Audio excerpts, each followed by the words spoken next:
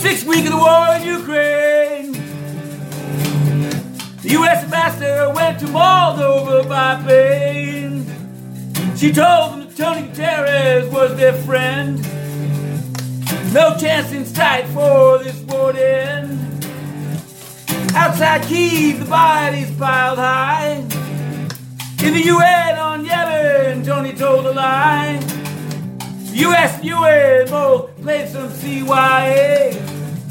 On the UN censorship, the UN's mission had nothing to say. The Senate told them to do something about today's UN clown show. But it was to Romania that Lyndon Johnson Greenfield did go. Praised by state media for this supposed diplomatic coup. Ongoing ban of the press that might question the boo. In the big world, Citibank kept making money. Russia bypassed Visa with Mir and called it funny. The UN's Guterres put bribe money in his banks. Living in a mission, receiving Moldovan thanks. The UN is failing on Ukraine. And it's not just the veto.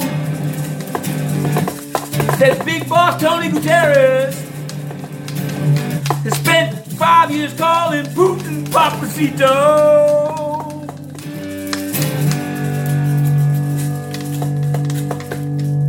Okay, here we are, Inner City Press at the United Nations.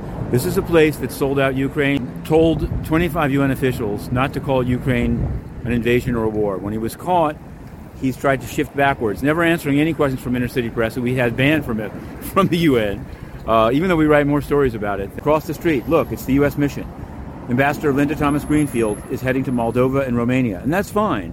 She did a press call, but only, Inner City Press, which covers the UN aggressively, not informed of the call. Interesting, because we cover the IMF, and we ask them questions routinely.